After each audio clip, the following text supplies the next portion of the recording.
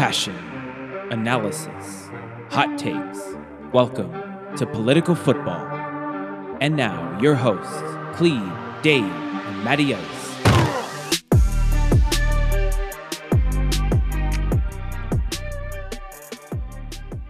And that sound means it is another installment of the Political Football Podcast hosted by Cleve, Dave, and this guy, Matty Ice. It's been about 3 weeks. I think June 22nd was the last time we put out some content. I think it's been a month since we've had Cleve. And to all the listeners' delight, we have both Cleve and Dave. Fellas, how are you? I'm good, man. It's hot. It's very hot. I'll be complaining come the fall, maybe the winter, but it's been a hot summer so far in the good old DMV. But otherwise, I'm good, man. Excellent. Dave, how you doing? Oh man, I'm doing all right. Yeah, it's been a little while since we recorded, and yeah, things have been good. I'm actually back to work, so I've worked like 12 of the last 13 days, so that's made it a little bit difficult for recording. But luckily, I've got good computer access. I can keep up with everything happening in the NFL. I'm currently I just counted 41 best ball slow drafts right now, so I'm ready to go. That is more than I've ever been in my entire life. That's amazing that you're able to multitask in that fashion. Well, good. I'm excited for it. We might have to do a little bit of best ball episode one day so we can get some of the listeners involved. I think we can accommodate that. So before we get into all the stuff that we have missed over the last month, I wanted to play a clip from the show's mascot, and that's Dave Gettleman. And I wanted to get your thoughts on this one. This is about after the 2019 season was over, he was asked about how the season went, and this is one of the things he said about himself. Be done. I don't understand the notion that I'm tough to work with. I think it'd be from people who don't know me. Obviously, as we move forward in the coaching search, it's the dating game. And there'll be that opportunity for them to look me in the eye and say, hey, Dave, what up? They don't like working with him because he has no idea what he's doing, right? Yeah, he has no general concept of anything. So, like, I'm sure he doesn't understand why his first 3 wives don't like him either. Like, he just can't. I actually don't know if he's divorced or not. I'm just assuming based on his voice in that clip. I just can't. He has no idea how to, like, be introspective and see himself how other people see him. So he thinks he's like big, tough football guy when really he's sort of like soft football moron. Would that be the same for Dan Campbell, head coach of your Detroit Lions? I actually don't think it's quite the same. I think Dan Campbell is aware that people think that he's a bit out there and weird and different. I just don't think Dan Campbell cares about that. Dave Gettleman thinks everybody sees him like he's Vince Lombardi. That's a good distinction. Sometimes self-awareness can go a long way. And, I don't know if Gettleman would ever say that he's not going to wipe somebody's ass the way that Dan Campbell would say, with total seriousness behind him. So there you go. Cleve is loving that. I think you're grown men refer to wiping someone's ass because, like they're children, like they work with children. So it's great. And doesn't everybody on the team make more money than Gettleman? Yeah. Just about. I mean, just about. Certainly anybody that matters. Yeah. So I wanted to start off on something humorous because we talk a lot about Gettleman offline, and we were talking about him as it related to Bitcoin yesterday, and I shared that amazing photo of him at camp with his Bill Parcellsian outfit on, and he just looks totally terrible. So I also said that I would try to get a quote from him at some point, and I was like, that's a pretty good one. Where he's like, I don't understand why people don't like working with me. I think the three of us firmly understand that going forward. We should still get him on the show to discuss it. I think we might be able to. I think, I was thinking about that, and I think if we play the waiting game, he's going to get fired, and then he'll have nothing to do. So I think we'll actually just play the long game on that. No, Matt, you listen to the clip. He plays the dating game. He said, so get on Tinder, start swiping until you see Dave Gettleman, and get him on the show. Thank you. I actually love that because think about that's what he thinks of the coaching search as, the dating game, where it's like you're courting somebody and it's like there's a finite amount of candidates out there that you're looking through. And the fact that he thinks that it's a dating game is that should tell you everything you need to know. And he ultimately went with Joe Judge, which great. Well, his lineup for the pick for Danny Dimes was basically going to a one-game sample. I'm like, I've seen enough. Give him the keys to the kingdom. Show We've Eli. always said, and that is the Cleve. That's the Cleve method right there. I saw one play, one game. I'm good. Let's take him. Hall of Fame. Give him that jacket. As we've noticed. All right, fellas. So, not a whole lot has happened in football over the last 3 weeks as it relates to stuff on the field, but this morning, as I was watching ESPN for some strange reason, they dusted off a name that I don't think we've talked about since we labeled him a massive piece of shit, and that is Deshaun Watson. And the reason I'm bringing him up is because Adam Schefter, who I think he's probably the preeminent NFL newsbreaker guy. I'm not going to necessarily comment on whether he's a good journalist or not. He's just the guy that has all the information, and we send a lot of screenshots of his tweets and his posts a lot. But anyway, he had to say that, he thought that Deshaun Watson to the Eagles was a natural fit, and that if you put Watson on the team right now as it's currently constructed, they would be Super Bowl ready right now. So I wanted to get your thoughts on that because we really haven't talked about him, and this is also assuming that he's not going to be in jail for some extended amount of time. Cleve, you go first. The guy's a great talent. I mean, you guys convinced me of that in the last 2 seasons, that watch his numbers. I even, took Aaron Rodgers to start a team versus Deshaun Watson, like an idiot. But at the end of it all, Philly's looking to win. So, I mean, if that works for them, that works for them. I really don't see how, it's probably an upgrade from the Texans, but again, that's what their team needs. It's kind of like, I guess the flip side of that coin is looking at Jalen Hurts is like, hey, I'm still here. Like, why are you bringing a guy in? Obviously they're not sold on Jalen. So if they're even going to entertain something like that, not that they said that they were, but the fact that people are putting him in that situation says, oh, the Eagles would be a good fit for him. It kind of says something about their quarterback situation right now. So I actually think that this is a terrible decision by the Eagles. Like, truly awful and short-sighted and stupid. The reason, for a couple of reasons. One, Deshaun Watson is a massive piece of shit. That's first and foremost, right? So don't do that. The second reason is that Jalen Hurts has incredible upside. So you already have a good young quarterback with upside to explore. You don't need to bring in Deshaun Watson, who has incredible downsides, like going to jail and assaulting women. So you can avoid that and keep Jalen Hurts. And the last thing is that Adam Schefter is wrong about Deshaun Watson joining the Eagles, making them a Super Bowl contender. They're probably still the third best team in that division, even if they add Deshaun Watson, right? The defense on Washington is still better. The offense on the Cowboys is still better. So I think that they're taking this huge risk without much reward. It would be a terrible thing to do. So I expect it to be done by Thursday, to be honest. That's the part Dave, that was the part that I was really honing in on, was the idea that him being placed on that team would make them a Super Bowl contender. And I was a little confused by that because I don't think that I'm looking at that team and thinking of them differently than the three of us do. Like, they don't seem like they're a quarterback away. They seem that they're multiple pieces away, right? I mean, they had Wentz last year, which was their guy before. Hurts was their guy now. And I don't think we had the confidence that if you had just changed the quarterback that they would have been astronomically better than they actually were. Well, they've improved their offensive line through acquisitions and having people come back off injury, so they have that. Their defense is okay, maybe slightly above average. And then their skill position players, they got Miles Sanders. Zach Ertz is gone, will be gone eventually, but they got Dallas Goedert. Wide receivers are young and upcoming and whatever.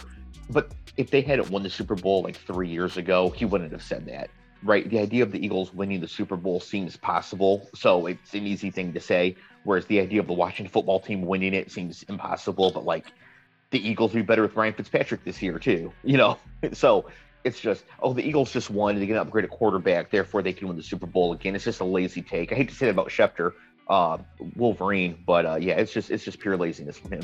Yeah, and it's unusual. He normally just tells you what the breaking news is and doesn't generally give you his opinion on how they would be a fit there. And I thought that was interesting. It's almost like ESPN has realized that they've come to the end of the Aaron Rodgers content train, because they've talked about him every single day somehow for 3 months. And they're like, let's dust off a guy we haven't talked about in a while. So let's take Deshaun Watson, even though everything about him is completely up in the air. It just was a very odd stance to be taking, and I understand that there might be mutual interest, but at the end, we need to know what's going to happen to him legally before we figure out what the hell's going to happen to him on a football field. Yeah, right. Exactly. I agree. The ESPN jerk off train, they're chafing them now. Like they have no more stuff left. They got to bring something else up. So. I mean, they even were salivating this morning because the thought of Aaron Rodgers showing up to Game 4 of the NBA Finals, he's a minority owner of the Bucks. It was like, maybe that means something. And Dave, you and I talked about it. I think he accidentally forgot to turn off auto pay on his Green Bay Country Club membership. And we're like, that doesn't mean anything. He's just like, oh, yeah, whatever. Like, I'll just keep it. Some of my friends can use it. But it doesn't mean anything. But they're constantly searching for what's going to happen with him. Let's just let it happen at some point. It's going to happen. He's either not going to show up, they're not going to trade him, or they're going to trade him. Like, how can we continue to talk about this day after day after day without any result whatsoever? Tell me that wasn't a real story. What? The Green Bay Country Club thing? Yeah. That was real. It was. Real. Wow. Holy shit. They're reaching. Holy shit. Oh, yeah. Yeah, Wow. but like, it's like the idea that that he couldn't still live and participate in Green Bay, Wisconsin, and somehow play for another team, say in Denver. I mean, it's just preposterous. And it's also so funny because it's like we are really grasping at straws. And they're like, what does it mean if he comes to the Bucs game? It means that he's a fucking minority owner. He has a literal financial stake in this game. Wow. Yeah. So he's I still think he's gonna be out the door. ESPN is just reaching for things to talk about. And the thing is, I still have like $13 in a credit union in Ann Arbor. It doesn't mean I'm going back. Like that's amazing. And a credit union of all things. That's so like boomer of you too. Yeah. Somebody who was touting Bitcoin last night, I assume Cleve has everything in a credit union. I have slightly more than $13 in Bitcoin, and I actually think, not right now, but I actually think a great game to play would be to guess at what date Cleve will finally own Bitcoin. Like, what day will he finally break down and purchase something? We gamble on the date. That would be a fun thing to do, but not right now. That's really playing the long game because I'm not even sure I'll be alive in 10 years for however long it's going to take for it to reach that price. So anyway, also on the football front, I completely got the last name wrong in the show notes. A little insider. You sure did. I was cracking up. I know. I'm cracking up now because I'm looking at it. But either way, noted Packer Davante Adams said that this was a few weeks ago, but I had to bring it up because I laughed so hard when you sent this, Dave, but we never really get into it. He said it would be a, quote, dream to play with Derek Carr as a Raider. So thoughts on that, Cleve? You just gave a great reaction. So why don't you go first? All right, let me get past the laughing, because you're gonna leave Aaron Rodgers for Derek Carr like he's the guy. It proved my point when I told you guys months ago that Aaron Rodgers can play the sit-out game and play the bullshit game, but other players don't have that kind of currency. So yeah, they come out now. You're hearing some of the crazy stuff because he got backdoored. This is like, listen, you want out? Start looking. When you find us an offer, we'll entertain it. So yeah, if he's saying that, he's on his way out. Is there a relationship prior to that I'm not aware of, Dave? Yeah, they played at Fresno State together. So okay. They absolutely just rolled through the Mountain West Conference. Like, remember all those years when Boise State was winning all the time? Yeah. There's only twice Boise didn't win. They didn't win the Colin Kaepernick at Nevada year, and they didn't win the Derek Carr, Davante Adams years with Fresno. So, and because of that prior relationship, I think that's what a lot of Davante Adams is saying. Derek Carr is on the hot seat. Las Vegas fans are just so angry with him right now. John Gruden is trying to get rid of him. And so Davante Adams, who's one of the best receivers in football, is coming out. He's trying to big up his guy, be like, yeah, I would love to play with him. He's so great. Y'all should stop talking about him. I'm Davante Adams. I think he's wonderful. Who are you? Stop talking about him. I think he's just trying to have his boys back. I think if Rodgers does leave Green Bay, Derek Carr is an upgrade over Jordan Love, so then it might become true. But right now, I think he's really trying to put some shine on Derek Carr because Carr is really going through it because Derek Carr probably will not be the quarterback of the Raiders next season. Do you think he gets benched at some point this season for Mariota? Is Mariota still on the roster? Yeah. I mean, I think that he will, because I think the Raiders are really going to struggle. And Mariota's probably the best backup in the league. I mean, he's got to be up there, top 3 or top 5 backups in the league. So, at some point, yeah, he's going to get benched because the fans are going to be claiming for something, and Gruden's going to have to do something to try to make him happy. And it's not going to be throw to Josh Jacobs. So they're going to try something else, like benching Derek Carr. So I think that's going to happen, and he's going to move on. He's going to go somewhere else next year, and that'll be that. I mean, Raiders right now, if the Broncos stand pat, are probably the 3rd best team in that division. And if the Broncos get Rodgers, they're easily the worst. The Raiders are the worst team in that division anyways. I mean, okay. I could go quarterback the Broncos right now. They'd be better than the Raiders. I actually would love this. I wish we could actually make these things come to fruition, where every time Dave says I could do this over this, I would love to be able to actually make this happen. Be like, I could get 100 yards in an NFL game, and then Cleveland and I would be like T.O. with the popcorn. Go, Dave! Yeah! Listen, I could throw goal line fades all day long. That's how you know it's a bad play, because I could do it. So I'll just out there chucking to Courtland Sutton. It could be 2nd and 16 from our own 8. I'll just be throwing goal line fades to Courtland Sutton because I can do it. I'd go 3 for 41. He'd be throwing goal line fades on the 50, just hoping to get 3 yards at a time each time. Now, Cleve, I think you can make that work. Having worked at at one of the gyms you work at, there's a lot of NFL guys who come through. So perhaps a live event could be Dave chucking goal line fades to some of your pals out there. Yeah, I can see if I can set that up. That would be amazing. We'll do it for charity. If Dave can get to 3 for 41, we'll each match a donation to charity. Well, I'm all for it. Yeah, it depends. It depends on who I'm throwing to. If I have a chance to throw to who I think is going to be the number 1 wide receiver in football this year, Stephon Diggs, I like my chances. If I have to throw to Matty Ice being covered by somebody else, I don't like it as much. I was just about to say that I'll Devontae Adams you and say it would be a dream to catch goal line fades from you, Dave. Yes, and you're also just trying to put some shine on me too, just like Devontae is for Derek Carr. You don't actually mean it. You'd rather play with Aaron Rodgers. Oh, well, obviously. I mean, it would just be a lot of fun because I'm always thinking about ideas like this, but I realize that all of us have our sort of thing where we say we could do this better. And Dave, yours are mostly on the field physical stuff, and I think that would actually be the best part to watch. Because Cleve said he could GM better, which means he'd have Aaron Rodgers and all the 38-year-old Larry Fitzgeralds on his team because he needs guys that are proven. And his team would have Cleve's team would have an 8-game window. So if they don't win the Super Bowl in those 8 games, they're not going to win anything after that. And what's funny about that is that Cleve and I should actually switch because I actually probably could GM better. And Cleve might actually be the best quarterback on the Broncos roster right now. Like, that could actually be the case. So we should just switch our brands here and be more accurate. I was gonna bring this up later, but speaking of GMing, it's actually a good segue. This was a few days ago. Yeah, a few days ago. ESPN tweeted that NCAA Football 14, which I believe was the last iteration of that game, was released 8 years ago, and they gave us the top-ranked players from that game. In 2014. Can you want to try and name some of them? Because I've got the list in front of me. Okay, so I have to think back. I'm sure I could, but the thing is, I download all the new rosters every year. Yeah, I still play it. Okay. But Johnny Manziel is going to be on there. Yes. Right, he should still be there. He was a 97 overall. Yep. So we're talking the 2012-2013 season. Yeah. Cleve, you start talking. Let me think. One of these names on here made me laugh out loud. Well, the cover guy was Denard Robinson, right? That's very but he was gone, so he wasn't in the game anymore, right? Because he couldn't be in the game, be on the cover, so he was gone.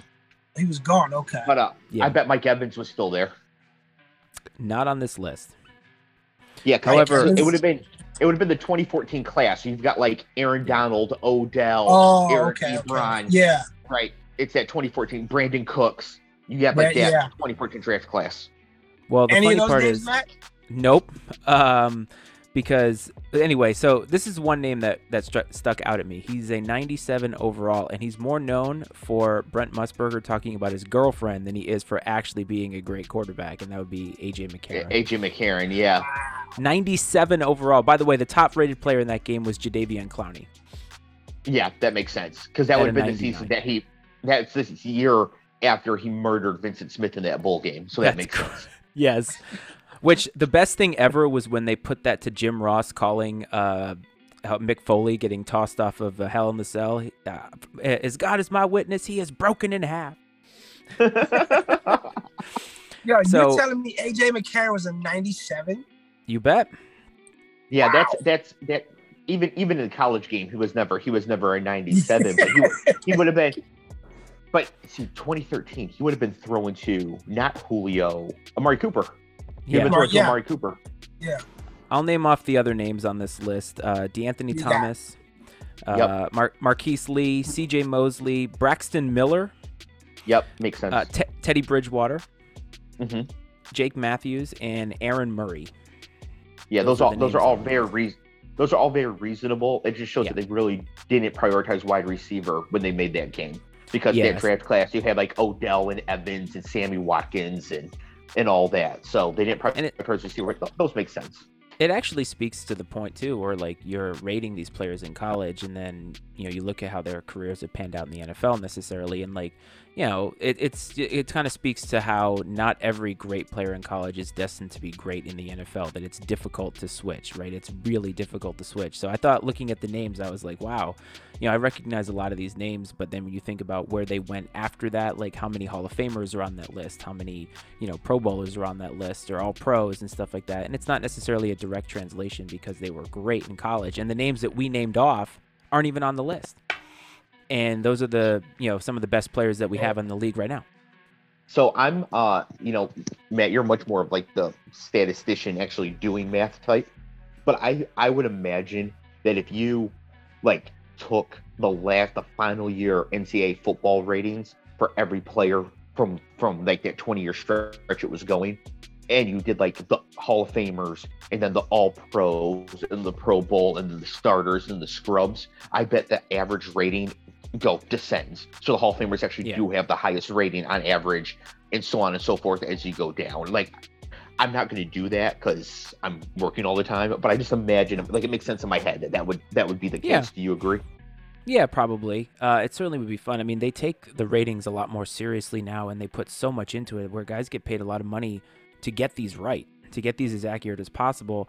And that was 8 years ago. So imagine if they did that now and they started re-upping. I think that EA's potentially going to restart the series. I know that they're making a big announcement soon about restarting a franchise, and I can only think of that one right now. So yeah, it's coming. It's coming. They just have to work out a deal.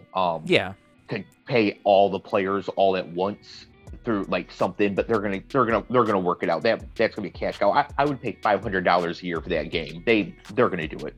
Yeah, it's going to be really fun. So anyway, switching topics a little bit, the NFL has moved to that point where I feel like all we're getting is negative stories, and it's a lot of guys, running into the law, so to speak. And not all of these are created equal, but we've talked about each of these somewhat individually offline, and I wanted to start with this one because, Cleve, I think you can tell a story that you told me offline that can get a little bit of clarity on how easy it is to potentially be, arrested for this. But Barkevious Mingo, what did you say, Cleve? It sounded like a Bond villain? Is that what you said he sounded like?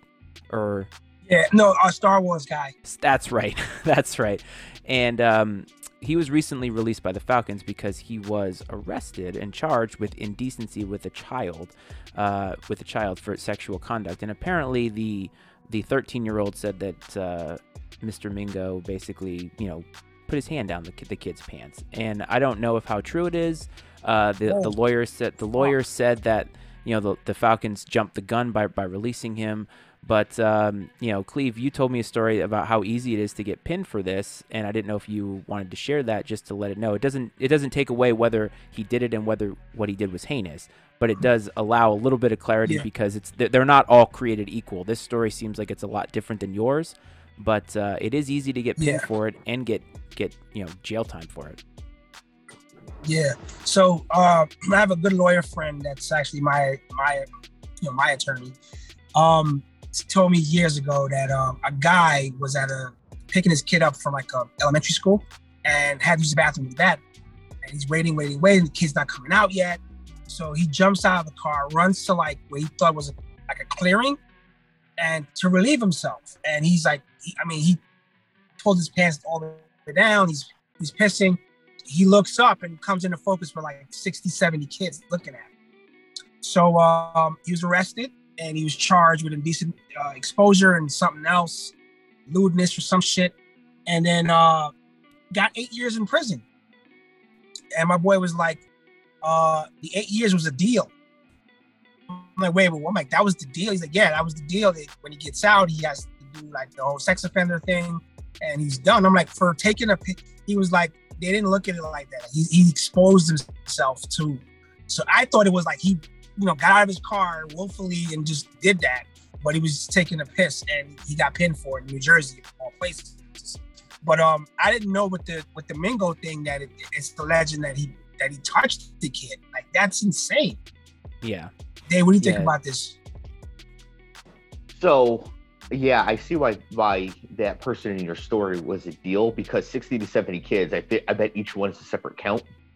So, yeah, that's like 70 felonies at once.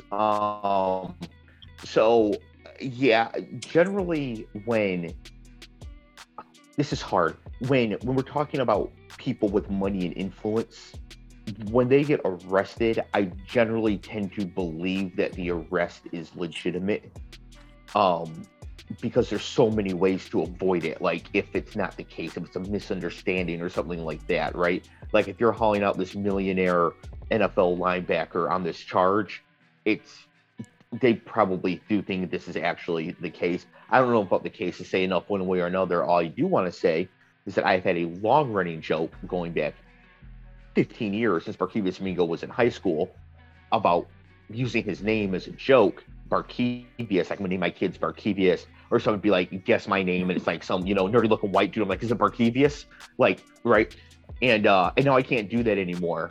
And that's not the most important thing about this at all. But I'm a little pissed that I have this 15-year bit that has to come to an end, or I have to find somebody else to use now, because Barkevious Mingo was just too perfect. Like, even my friends who don't like football know who Barkevious Mingo is because of this joke. So, wait a minute. Jesus. So, Dave, you've been following him since high school? He's in high school? Yeah, because he was like a all-world just pass rushing demon coming out of school, and then he looked at Michigan for 30 seconds before he decided to stay in the SEC and went to LSU. So that makes sense. But it was so the name jumps out. I mean, you're reading recruiting reports and it's all, it's Deshaun, Andre, Joe, Barkevious. It really stands out. So yeah. And it's funny, this one, you said, Dave, that it's hard. Like, when these stories come out, it is hard because we generally tend to jump to conclusions that they're guilty before finding out too much. But the one you sent today about Dwayne Haskins allegedly getting punched in the face by his wife, and I guess filing charges, and that one caught my eye, obviously since you sent it, but because we generally don't see that happen in reverse. And it's usually, Dwayne Haskins beat his wife, but she's allegedly beating him up. So, what do we make of that? I mean, I'm sure there's a bunch of jokes we can make about Haskins and whether this bodes well for his season coming up, but, who knows what the heck happened there. But I found it interesting because it means he would have had to have pressed charges against her, which, how crazy could that have gotten? Well, go ahead, Khalif. Go ahead. Sorry, Dave. So here's how that could possibly work. And again, we're alleging to our audience, when we don't know the exact facts here. So the state could pick up charges. If I assaulted Dave in public and Dave says, Cleve's my boy, we're not gonna, I'm not gonna press it. They can still bring charges against me and says, you know what, he did that, we're gonna still prosecute. So we don't know if that's the situation here. In his situation, and it does happen more than often because Tiger Woods' wife put hands on him the night of the, when he crashed the Jeep and everything, the first time. Didn't she put a golf club to him? Yeah, club. She put a 9-iron on him, but yeah, you know what? So and I think as today's point, when these guys are high profile guys, it probably got nuts a little bit, and he probably what, let me not do anything, and she just took full liberty to say, oh, you know what, so he's not gonna fight back.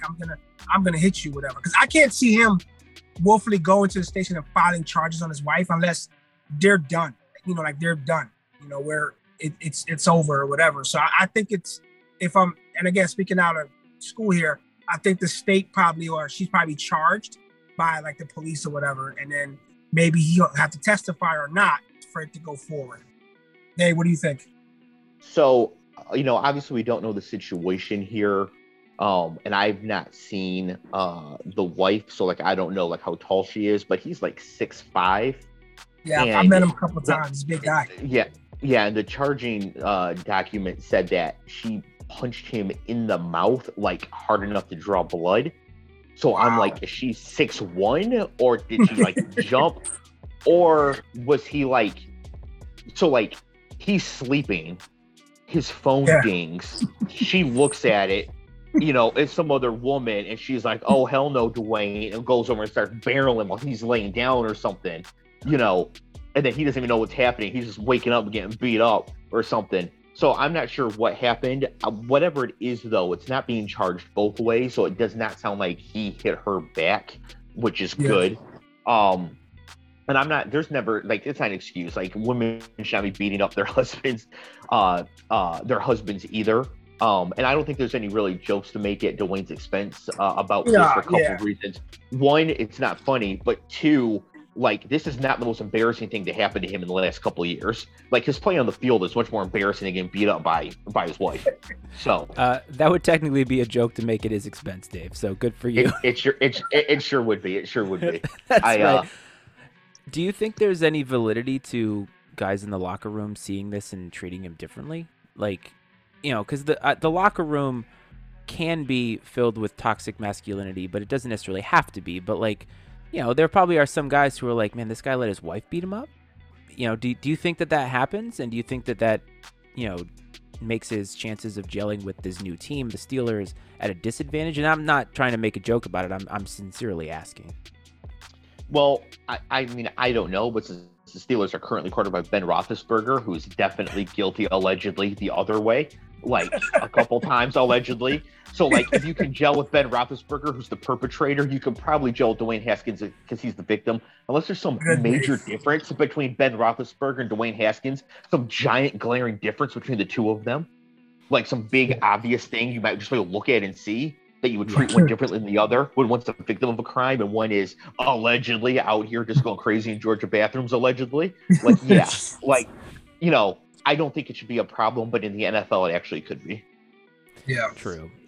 Well, we got one more to talk about, and this is the complicated one. So it's Richard Sherman, and there's more and more details that are coming out about this. But so far as I can see, he was arrested for being drunk, and according to a 911 call, which was made by his wife, he was drunk and threatening to kill himself. He was also apparently, arrested on a hit and run that was unrelated to his the instance with his wife, but it seems like it's a very complicated situation that needs a lot more details about it. And it's disturbing for many reasons, because honestly, I didn't think he was the type of guy who would have this happen. And you have to ask yourself, what else could be going on that could be causing this? But I didn't know how you guys were processing this one, because it doesn't feel as cut and dry with all the details that are coming out. And you kind of wonder what's going on here.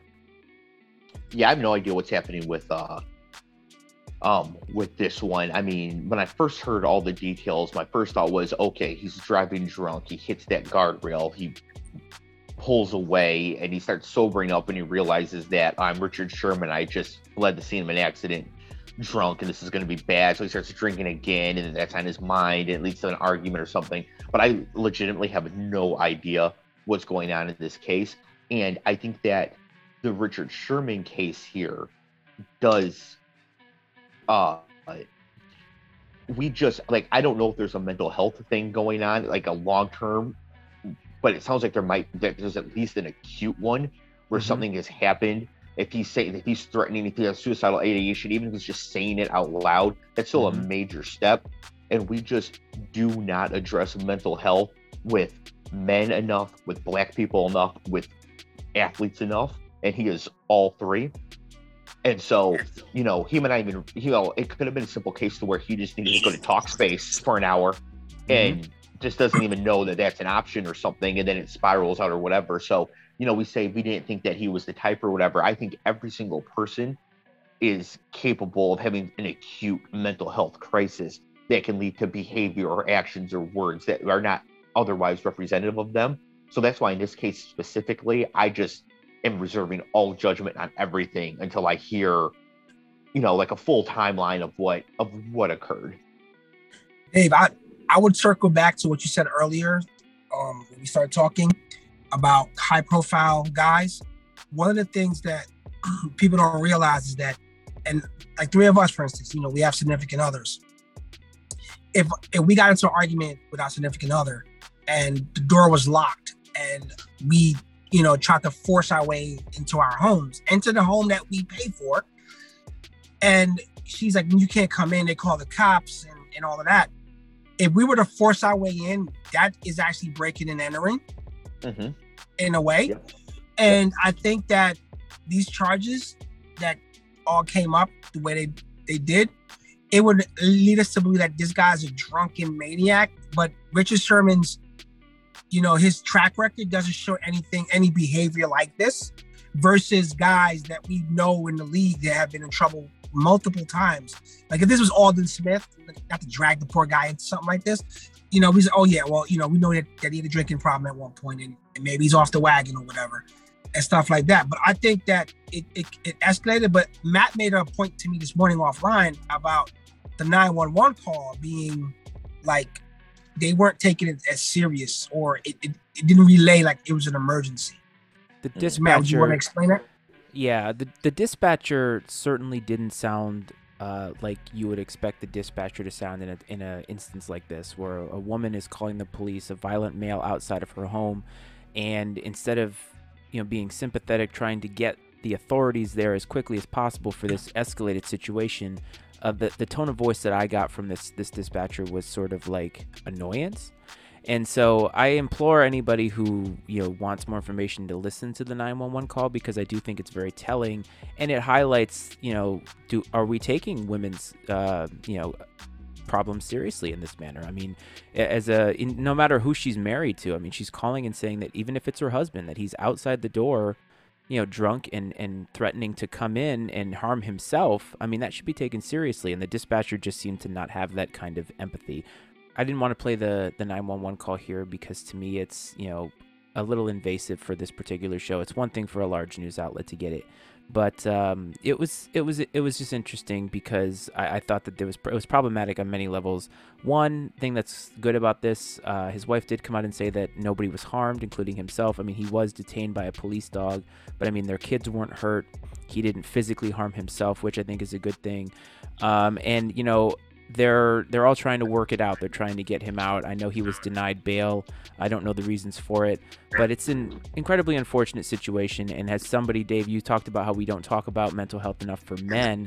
As somebody who did go through a very serious something 3 months into the pandemic, 3 months into being a dad, it was very overwhelming, and I had a breakdown. And I didn't go to these lengths, but it certainly was scary for me. So I, definitely hope that it gets better for him, because he's facing a weird time in his life. I'm sure 33, still a free agent. He's at the tail end of his career. I'm sure he's dealing and processing with those things. There could be other things happening too, and we just hope for the best for him, his family, and everything, and it gets sorted out in a way that people continue to not get hurt, and that includes Richard Sherman. Yeah, I totally agree. Totally agree with all that, and I'm also very glad that this incident did not end with him being like harmed or killed by the police. I'm glad they didn't just roll up and start opening fire on Richard Sherman or something like that. Which is why when you mentioned the 911 call not taking it seriously, I mean, for the wife to even think I have to get the police involved, she has to be absolutely terrified, because she's going to know the risk that that's going to put Richard Sherman in. So that's all the more reason for the 911 operator to take it seriously, that this is obviously a really scary situation. Right. So ultimately, we'll see what happens there, but we're finally going to get into the meat of this episode. So I'm going to take a step back on this topic, because I think the two of you are covering all bases on this particular topic, and that is Sha'Carri Richardson suspension. So she is a sprinter I believe she's 21 years old, and she was going to represent her country in the Olympics, which are happening, I think, in like 11 days. I think it was last week she popped positive for, I think they said cannabis, but she basically was, smoking marijuana. And since then, she's not allowed to go to the Olympics, and nor was she selected for the relay team. So her Olympic dream, at least for this Olympic cycle, is over. And both of you had differing takes on this. So I wanted to start with you, Dave, because I think your take was kind of, more out there in our offline conversation. And then I want to allow for Cleve to have a rebuttal. Yeah, my take is that the suspension is bullshit. This is just an extension of systemic racism, pure and simple, and that Sha'Carri Richardson never should have been suspended. People in power in this country should be backing her to play. The United States should be threatening to not go to the Olympics at all and pull out at the last second. We should be putting pressure on allied nations to do the exact same, and really, really putting the full force behind her and supporting her here. Now, we're not going to do that because she's a young Black woman, and that makes her expendable in this society. The reason why it's bullshit and people get hung up on this is that they think that it's, the rule is the rule, therefore the enforcement of the rule is correct. But rules are not handed down by God, except for 10 of them, I guess, if you're into that. And don't smoke weed isn't one of them. The rule, any rule that prohibits the private use of marijuana is designed to punish and harm Black people, full stop. So what happened in Sha'Carri Richardson's case, right? She was smoking because she was having a mental health issue because her birth mother had just died. Okay, so what's happening here? Well, first, we don't fund schools, poor schools, inner city schools enough, right? So from the start, mostly Black populations are underfunded in their schools. We underfund and stop after school programs where people can meet mentors, that sort of thing. We make people run up huge, massive debt if they want to go to college, and in college is where you might get access to some of these resources that you didn't get when you were in school. So we have limited access to mental health for Black kids, both in school and outside of school. We actually have limited access as Black adults to mental health, no matter where we are. And so then what do? We heavily penalize the most common and easy and safe self-medication that there is for a lot of these mental health issues, and that is marijuana. The only reason to be punitive about the use of marijuana for an Olympic sprinter is to punish the sprinters. And this is a sport in America dominated by Black people. I can't remember the last white sprinter that was winning in the United States. Right? This rule exists to punish Black people for being excellent. She was too excellent to get caught up when she was young. She was too excellent to get caught up right now in her college years. They had to finally wait to try to destroy this Black person's life until she got caught using weed. Marijuana. Are you kidding me? Everybody thinks marijuana should be legal just about, and at this point, the ones who don't are like it's actually like a telltale sign of like some real MAGA bullshit. This suspension is awful. The lack of support she is getting from all sorts of people in charge, including from Nike, from President Biden, from people considering themselves progressives, is absolutely absurd. She should know that she has the full support of everybody behind her, even if the rule is going to be enforced. She's being hung out to dry and left because people do not care about her except for her ability to sprint. And the second she couldn't sprint anymore, nobody gave a shit. That was very interesting, and I couldn't wait to the unpacking of what you said. There were some things I could relate to, and there's a whole lot of stuff that I just kind of don't relate to or don't agree with, and I would premise that. I'm going to break it down into a couple of different morsels for us. So first of all,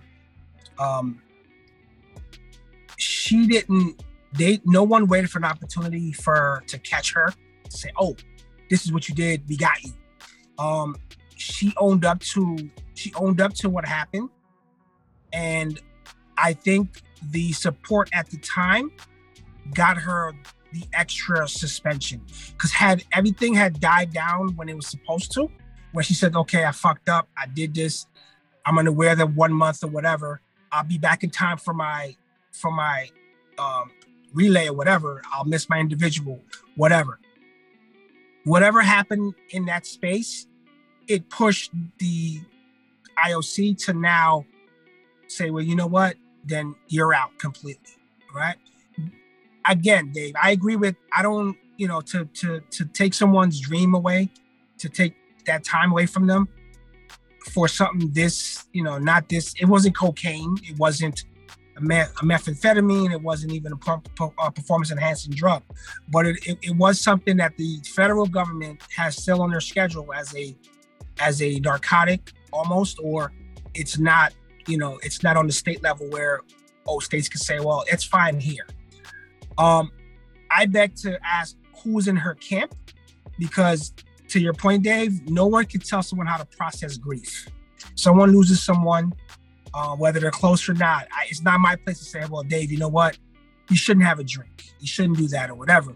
But in the grand scheme of what's to lose here, if you train for the Olympics to play hockey or whatever it was, and this is your shot, something happened catastrophic to you, and you get ready to smoke, I can guarantee me or Matt would be in the face like, Dave, wait.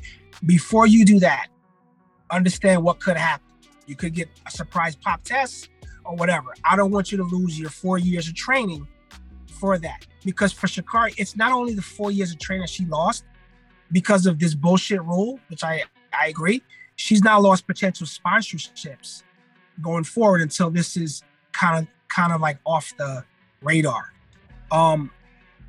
What no one mentioned in all of this situation, where was the rally for the runner that got dropped by Nike for getting pregnant and having a baby? Like we as people that buy Nike products should have been like, you know what, fuck you, Nike. You drop someone for having a kid, but you back Ryan Locke for faking a robbery and all this other shit. So I get where you're coming from, Dave, but in this situation, she set herself up for a situation, and she's representing her country. So you can't move the goalposts, as we like to say on this show. We can't move the goalposts to satisfy our ills. She was fine with the 1 month. She was fine with if you go back to that when that story hit, she apologized, she owned it, whatever that came out. And then people started saying stuff for social on Twitter and all that. I'm like, and I said to myself, like, this is not good, because it would have lost in the news cycle. But now there's some push, and they're gonna, you know what? Fuck it. Don't bring her on, because we don't want anyone on the tour saying, in the Olympics saying, hey, why is she here if this is a rule? It's a bullshit rule. I agree with that. But nonetheless, it is a rule. And she broke the rule. I just look at it's something that we know, and this is speaking as a Black man in this country, we know that the margin of error for us is very thin. And that situation lended itself to that being how strict things are for us. So that's my take. I don't disagree with everything you said, but I disagree with that everyone should rally and every nation. No, she broke a rule. It's a rule for a reason. Right, but that reason is to punish Black people for smoking weed. That's the reason the rule exists, right? So you just mentioned that for us, the margin, we have a thin margin to work with, but the thinness of that margin is defined by the bullshit rules in the first place. The bullshit rules are what the actual concrete backing of the thin margin itself, right? If weed had been fully legal for the last 50 years, there's a lot less of us in jail right now. The thin margin is the bad rule. Now, you mentioned that, the rule is the rule that's being enforced. Well, I certainly agree with that. And I'm not saying that there shouldn't be rules, but a rule like this that is unjust, a rule that is meant to bring injustice, is not a rule that should be enforced, right? Technically, Rosa Parks being arrested was perfectly legitimate. They were just enforcing a rule as a rule. I'm not equating the two things. I'm just using it to make the point that, like, when we think of Rosa Parks, we don't think about the fact she got arrested for breaking a rule. Like, the breaking the rule was the right thing to do, right? And in this case, I'm not saying that Sha'Carri Richardson was taking a stand or anything like that. What I'm saying is the rule itself is unjust. Therefore, the enforcement of the rule itself is unjust. 1 second. You also said that the attention that came to her because of the suspension and people saying that she shouldn't be suspended and all that, got her dropped from the relay team. That's really saying that this injustice done to her by punishing her for smoking weed, which should not be a rule in the first place. The fact that there was attention brought to that injustice led to even more injustice from the people in charge. That is even more of a reason why people should be coming to her defense now, because now she's completely exposed. She's being victimized even more for smoking weed, and nobody is coming to back her. Also, the federal law in this case doesn't matter because organizations can choose not to test for marijuana if they want. So she's not under arrest for it. She's not going to a court for it, right? And then you also mentioned that somebody in her camp needed to have her back. I kind of agree with that somebody close to her should have been like, you really shouldn't be doing that. However, her camp should not have to be in a position to have to navigate racist bullshit rules in the first place to keep their person safe, right? Like, what's wrong with Johnny Manziel's camp? Right, Johnny Manziel's camp has to do other things too, but you know what he doesn't have to worry about? Stupid racist bullshit. Even though he's got to worry about all this other stuff, right? And then you said that she set herself up, but my entire point is that she didn't set herself up. This society sets up people like her to fail, and they finally got her. They try to get people like her to fail when they're really young. They try to get her to fail. I mean, she's only 21, but they try to get her to fail in school, try to get her to fail in college, and they finally were able to get her to fail. It took her birth mother dying in order to do something that most people agree is perfectly reasonable fine to do. It is not performance enhancing. It should have no impact on her ability anyways. The entire reason she is suspended is systemic racism, clear and simple, and that's why it's bullshit. It's not because it's a rule and the rule shouldn't be enforced. It's that the only reason the rule exists is to finally find a way to punish somebody as excellent as Sha'Carri Richardson, who has not actually done anything deserving of punishment. So I thank you for your explanation and you know, bringing it back to my, you know, how I relayed my point about this. So here's the thing. If we work within a society or a system where we know that certain things are prohibited, like we knew in the 1920s that alcohol was illegal, right, or prohibition, but there are places that were still partaking in the use of alcohol and things of that nature. If we get caught selling or going to a place or being in a place where alcohol is being sold, we broke a rule. We get arrested, right? I can't tell this woman how to process her grief. And I need to like make sure that is known, that because it was a way for her to process her grief. But again, knowing that the stakes were, and to your point, that they're going to get you for something, let it not be this. Let it not be this. Let this bullshit rule not take away 4 years of training. I mean, we know 4 years, the culmination is going to the Olympics. If this is the situation, that this could take away that. Anyone that's listening to the show right now, that's familiar with Olympic testing for any sport, it's very random. They come to wherever you are in the world, depending on what level athlete you are, and they test you randomly. So this could have happened, you know, anywhere else. It just happened at the Olympic trials, and I think that's what makes it, I guess, so devious. Is like, well, okay. She had the situation happen. All of a sudden, she's tested now. Did anyone else test and get a positive test as well? She could have been the only person tested, and she came up with the pop. Is what I'm saying. Not just in track and field, but period around this time frame, right? So that is in itself devious. That all of a sudden her mom, she's told in a fucked up way that her mom died because that reporter was a piece of shit. Like you bring someone off camera and says, hey, did you know that your mom? You don't put someone in that situation that day and then put a hot mic in front of them. Like, okay, how do you feel? What's going on? And you don't know this or whatever. What you said about how marijuana is used to I guess, incarcerate us, I 100% agree with that. Because I have friends and family members that were incarcerated or are incarcerated for that reason, right? Where I'm like, wow. And I've been around people, professional people who have done hardcore drugs and been pulled over with said hardcore drugs and was just, okay, well, you know, just go ahead about your way. So to not beat this to a dead horse, I think it's something that we don't have a level playing field, no pun intended. And again, you know, we do things and then the consequences are greater for us. I think she had more at stake than she what do you call it? And I think that she admitted she fucked up. And I think that the unwarranted, like, oh, well, it cost her the rest of it, because then they looked at it like, oh, you know what? Since this is going to pick up traction, let's do that. But again, it's not just this. This could have cost her millions of dollars as a pro athlete because it's such a fucking stupid rule. I agree it's a stupid rule, but it's a rule nonetheless.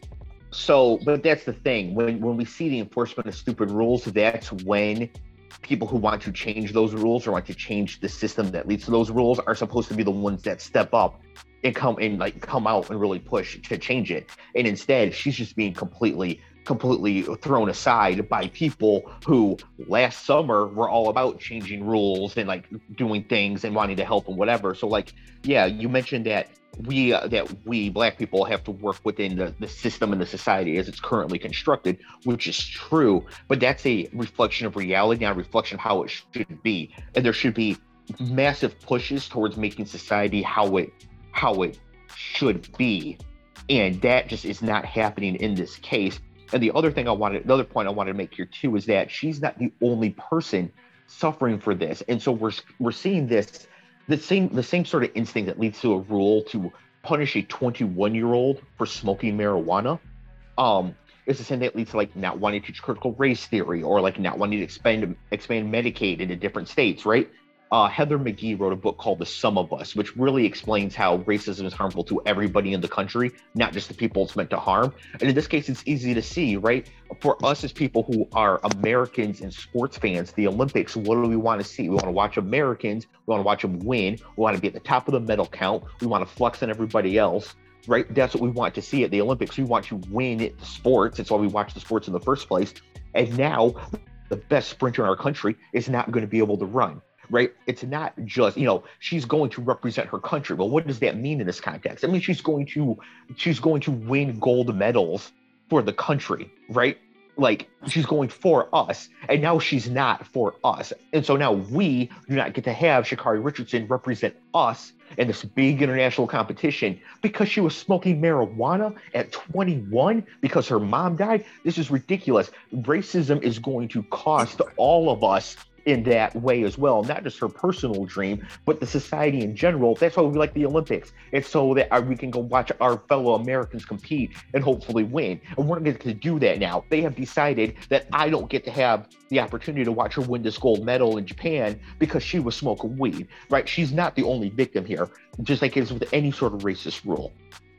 This rule is bullshit. The enforcement of it is bullshit. And the fact that people in power who profess to want to change systems like this do not come out and say it. Joe Biden saying, oh, a rule is a rule is a rule is a rule is horseshit. He can't erase it. He can't flip it over. He's not a dictator, but he can use his bully pulpit to be like, that's stupid. Marijuana should not, he should be using this to launch by federal legalization. And this is not right. Way to increase mental health access for Black people. And instead he's like, oh, a rule is a rule, right? This is the problem. That's why the rule exists. It's because people who are in a position to actually try to influence to change it don't really want to. They don't really want to come forward and change it, right? It's impossible to ignore what happened to George Floyd. It's not impossible to ignore what's happening to Sha'Carri Richardson. Therefore, they're going to ignore it. And they're going to avoid her, and she's just going to be tossed aside for another 4 years unless she screws up again. Also, she didn't admit that she fucked up. She admitted that she smoked weed, right? And that's an important distinction because that is not a mistake.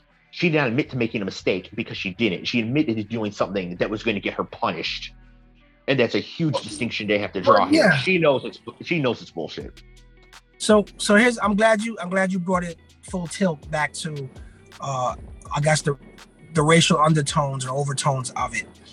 I don't think personally, and again, this getting it from your eyes, I think that America didn't want her representing us, meaning not just Black people, but America in general, because of her nails, maybe her hair, maybe the eyelashes, maybe the way she speaks sometimes, because she's not a college speaker. Exactly. So, exactly. So now in hearing how you were laying out the racial undertones of it, I kind of see clearly where you were going with it, and the rule being an instrument to say, well, we're going to use this as our guides to say, hey, you know what? We don't want you representing us at all because you don't look like Simone Biles. You don't look like Dominique Dawes. You don't look like, whoever. You look like some chick from the hood, and we don't want that. So yeah, I can see where that is used to push her out,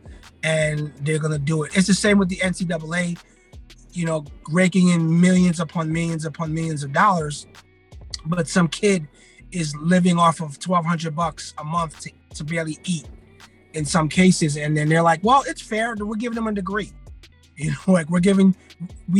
We're not using you, but you're not gonna represent yourself. And it's unfortunate. I just think that, unfortunately, as a Black person in America, speaking just for me, not for the, masses of us that exist in this country, I know that I have to play the game sometimes. And even, I hate the word tap dance. I have to tap dance for things because I've had stuff on jobs where I'm like, man, that's kind of an archaic thing to do. Like, we're in the 21st century. Why do we have to do that? Why is that policy even still in the books? You know what I'm saying? Where, these things happen. Like, as a property manager, I got every quarter, I got like a credit check and a criminal background check because they wanted me to be in a position where I'm handling millions of dollars for someone that I'm not in so much debt that I'm going to do something stupid and steal. But I'm like, you just asked me, say, hey, everything good at home? Yes. You have to run my credit to see, but these rules exist, and I unfortunately have to play the game. It's messed up, man. But again, this is a lesson to all of us out there. When you aspire to be an athlete, Cam Newton took a laptop,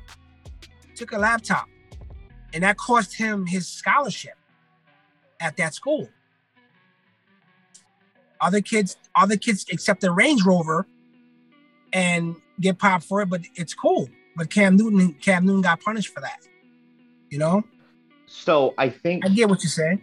Yeah. So, and the thing is too, is that you are of course absolutely correct about having to tap dance and play the game and manipulate our way through society and make sure this, that, and the other, and big things like not being disrespectful to police, that's not illegal, stuff like that.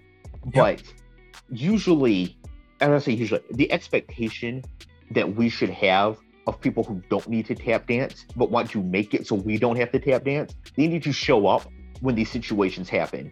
And like, where are all these people who are always like if you're a white person with a Black Lives Matter sign, but you're not like out here caping for Sha'Carri, then you're missing the point, right? We don't only matter when the police kill us. Like, we matter when there's injustice against us, which is all the time. So when we can't get a loan, it's when we're being punished for weed, it's when we're getting longer sentences than white people for doing the same crime. Like, they need to show up all the time. And this situation just shows that like they actually don't care, right? They can avoid right. Showing up for George Floyd, but they can avoid showing up for Sha'Carri, and they're going to. You're right. And another point about the Biden thing that people are getting to see now, that how the presidential situation works, is that since he's a man of all the people, they charted out Cardi B before the big vote to get the push.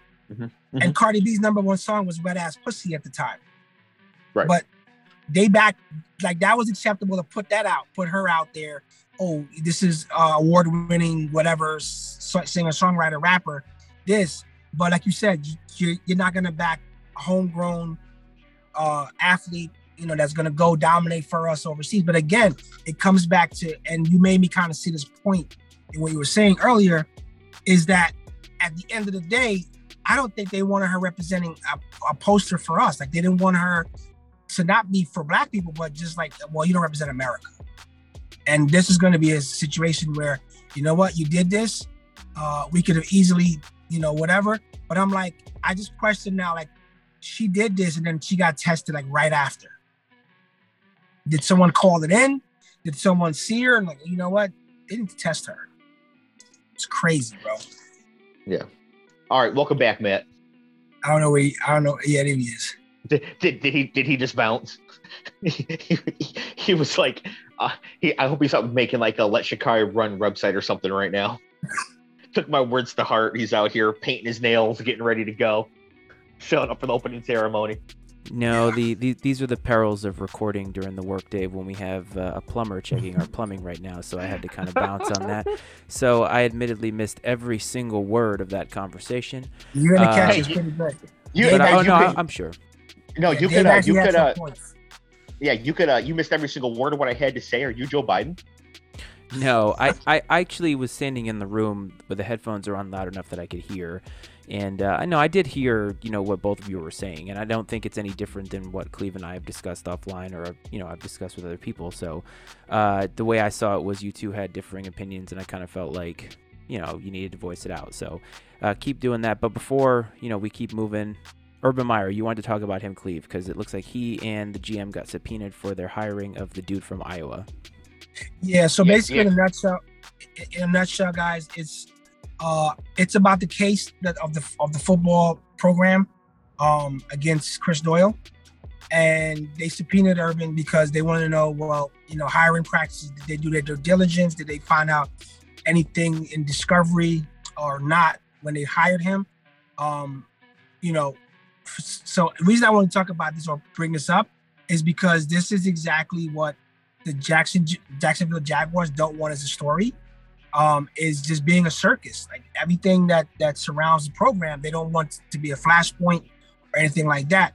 But it's good old Urban. Urban finds himself in situations where he just kind of like becomes the guy somewhere in it. So he's gonna go subpoena.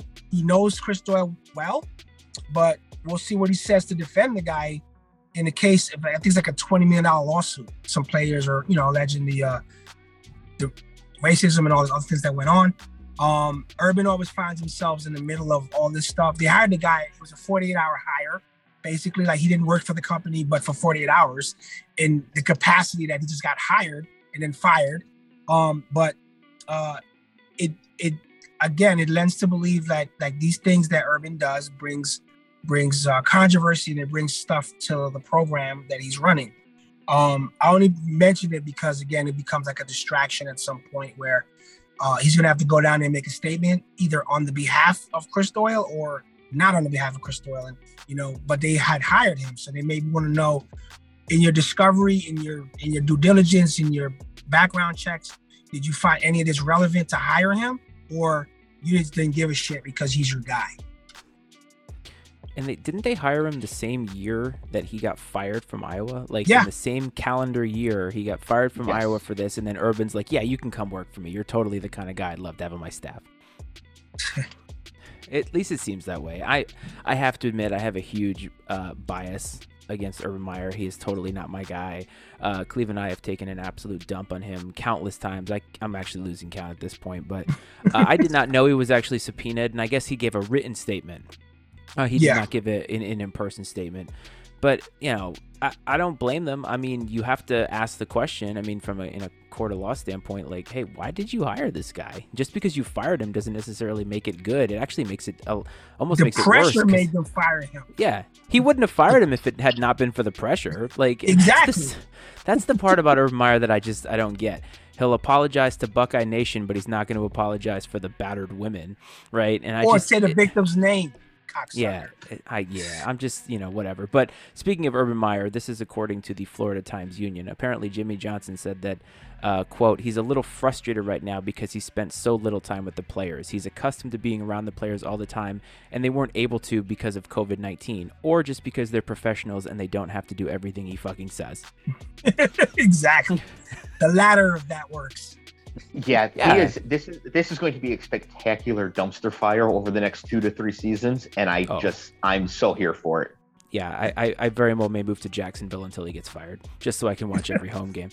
And the best part too is there's an extra game in the schedule that he could lose, so he could possibly go 0-17. It could be that this bad, but it was apparently breaking news that Trevor Lawrence signed his contract, and I'm like, is it? I mean, what? Hello? Like, and they're like, breaking news. I'm like, that's not breaking news. That's just inevitability is what that is.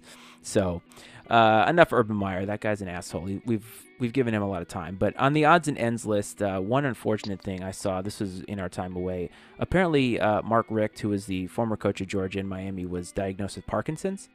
And yeah, and you know, he's still going to be working the ACC broadcast, I think, on the ACC network and stuff. And I think he's going to continue to push forward. But you know, say what you want about him never winning the big one, what kind of a coach he is. You know, Parkinson's sucks. And you know, getting that kind of a diagnosis was tough. And I saw that on Twitter, and I thought it was at least worth mentioning. So I think all of us at PF, you know, certainly send our thoughts there because, you know, just a terrible diagnosis. And I don't know of any stories that make him a shitty human being to not deserve at least that. I don't know, Dave. So I'm not a huge fan of Mark Richt for a number of reasons, although not for anything Urban Meyer style. More of like the sort of fake preacher sort of thing, sort of style. But nothing to, I mean, first of all, nobody deserves Parkinson's, maybe Trump, but nobody else deserves Parkinson's. So I feel bad for him for that. I certainly don't want to see that. Maybe Lou Holtz. Anyways, not Mark Richt is the point.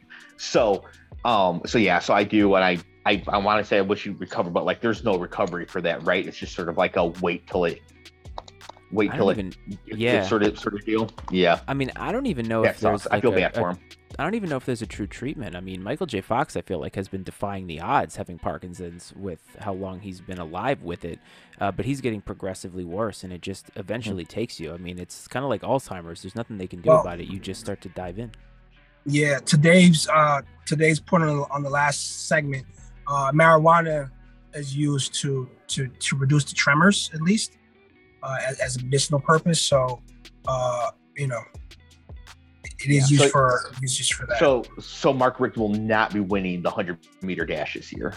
Looks like he probably wouldn't be.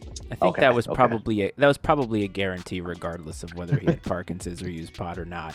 I'm just gonna go ahead and put that out there. I don't want to put words in his mouth, but I'm pretty sure that that's a stone cold lead pipe lock right there. All right, so we got a few more minutes left, and I always bring at least one positive story, but since it's been so long, I actually have 4 today. So hopefully you guys are here we go. Yes. So these kind of run the gamut. They're not just football, but this one is from the New York Yankees, and I can't believe I'm going to give them credit, but I'm going to give them credit here. In 1961, 10-year-old Gwen Goldman penned a letter to the Yankees expressing her dream of becoming a Batgirl. Essentially, the GM responded and said, "Girls can't do that." She basically hung that letter in her living room for the rest of her life. And a couple weeks ago, the Yankees granted her that wish. And at 70 years old, she was a Batgirl for the New York Yankees. Got to meet Garrett Cole, and it was just a really, really cool thing. And I thought, you know, that's an easy thing for the Yankees to do, and they did it. So, you know, kudos to them. I thought that was a pretty cool story. 70 years old and being a Batgirl, and she was so fucking stoked. Good thing she didn't want to be a ball girl for the Giants. Gettleman still would have been like, girls can't do that.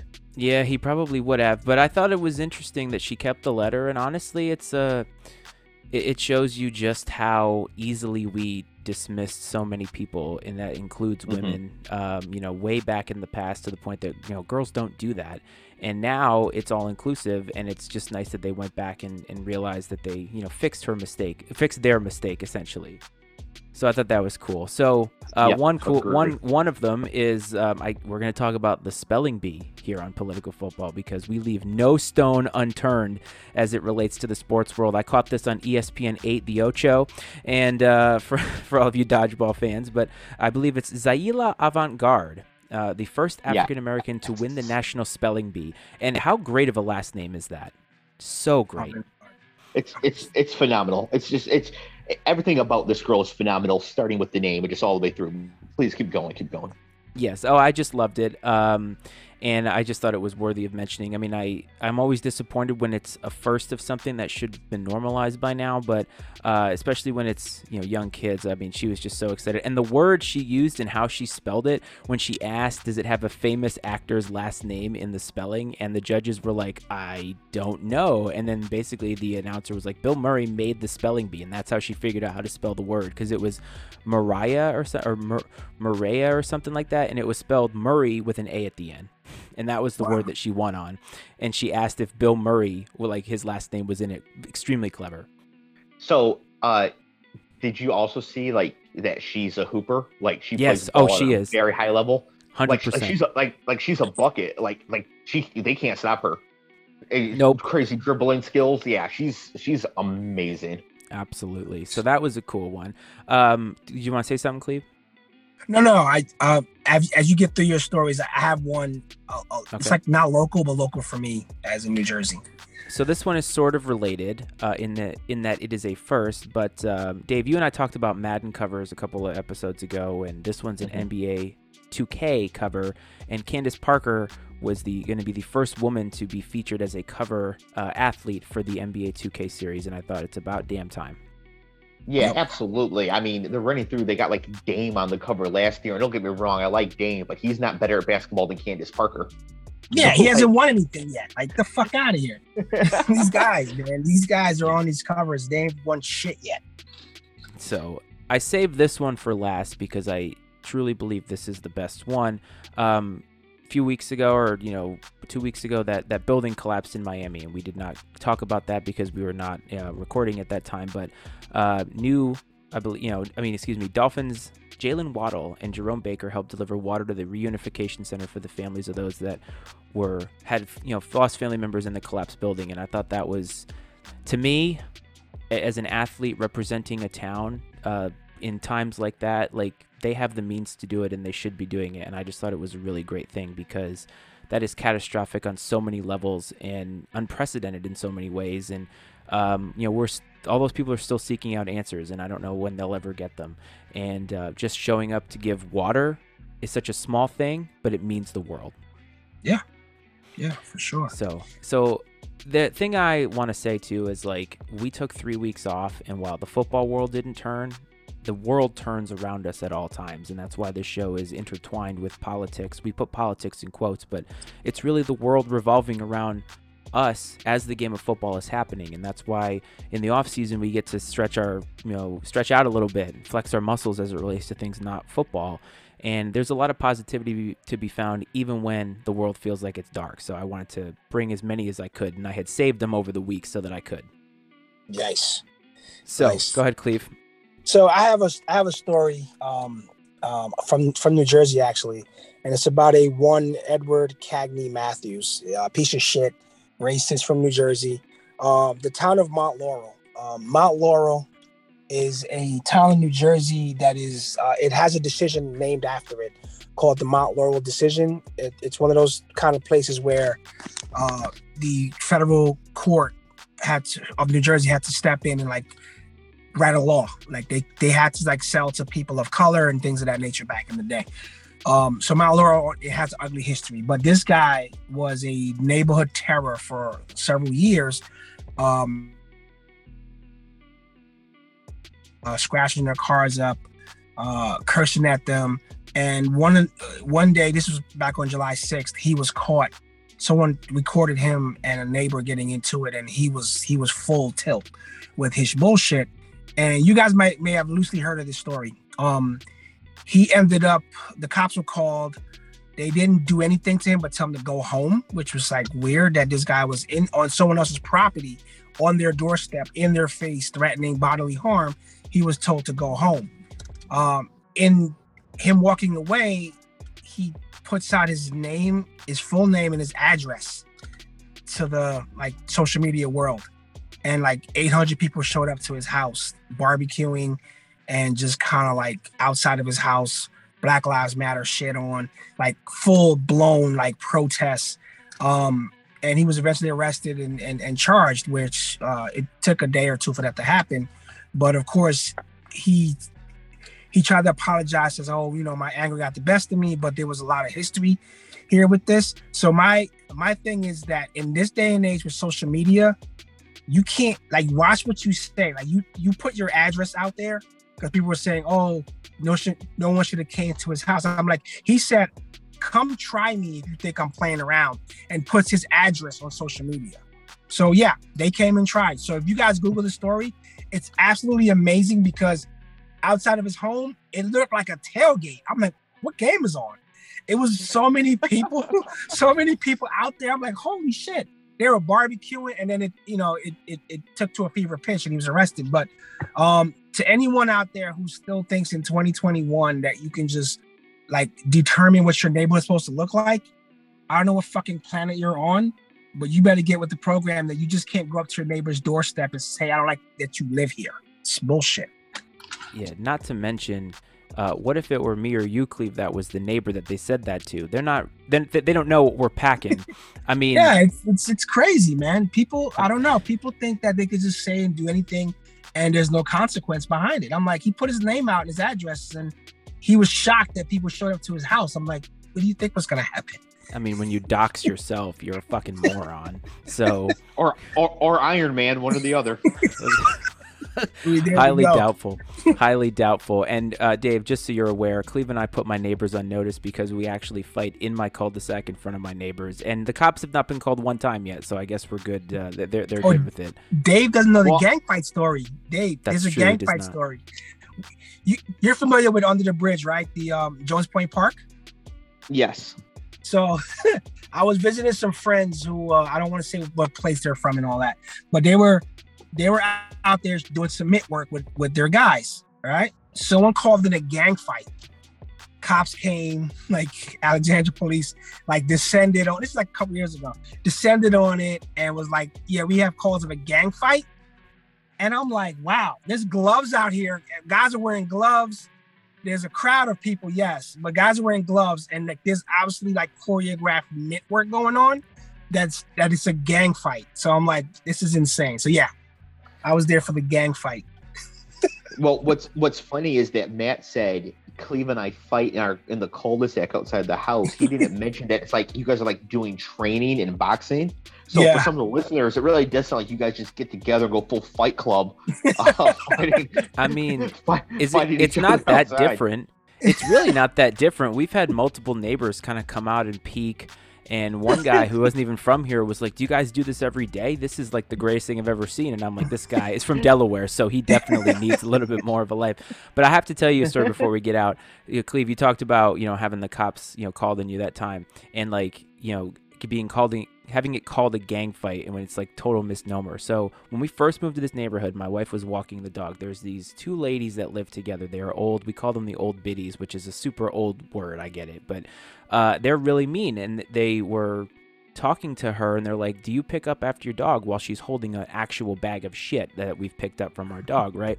So I get a text message. I'm out for a run, and it says, "I just got in a scuffle with one of the old ladies." And I was like, I need to get the fuck back there immediately, because I'm like, I'm racing back thinking that there's like an old lady and my wife like rolling around on their front lawn. Like, she used the word scuffle, and I was like, oh my God, this is great. So I get there, and she's like, I said, "What happened?" And she's like, "Oh, I just yelled at her." And I was like, oh my God. I was like, that's not a scuffle. I was like, when I hear the word scuffle, I'm thinking that hands were put on somebody. There's like shaking, ripping of shirts. I don't know. I was like, I was expecting the cops to be here. I'm going to have to explain that you're not a violent person, that you just beat up an old woman. And she's like, no, nothing happened. And I was like, it was one of the most disappointing stories ever. I was like, you need to learn how to use the right word.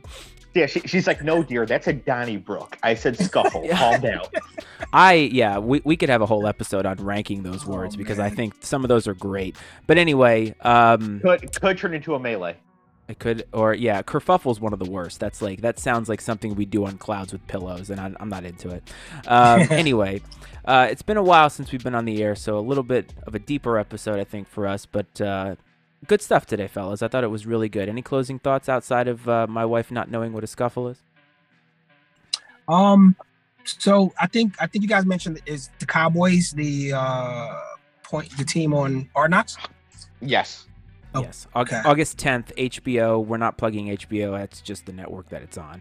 But I'm looking forward to it. It'll be the first time I've ever watched Hard Knocks, and I feel like I have. Ever? So, you should watch. You should go back and watch like the last couple seasons. It's a really good show. Like, it's a good show. It's actually a pretty good show. You'll love it. It's a good show. I definitely, I'm in Dave's camp. It's like, for me, it was part of like the build up to the football season is coming, because it was just, you got to see some stuff. Like, I like to see like the final cut down. Like, I love that part of the show. But the Jets, I like watching Chad Johnson get fired on television. That was cool. The Jets one was good, but I wish that the outtakes, because the Greg Williams and Haley near blow up in front of Hugh, and you could tell they chopped the film because it just went like a weird, kind of just got weird, and I'm like, they chopped that film. That shit got really out of control. And Todd Haley was like, you know what, fuck your defense, whatever. And I'm like, man, this is why this show exists. And then I'm like, it's on HBO, guys. Let's play it out. But hopefully we get some of that with Jer. But Jer's gonna control the whole thing. So I don't know how much fun we're gonna see with the Cowboys.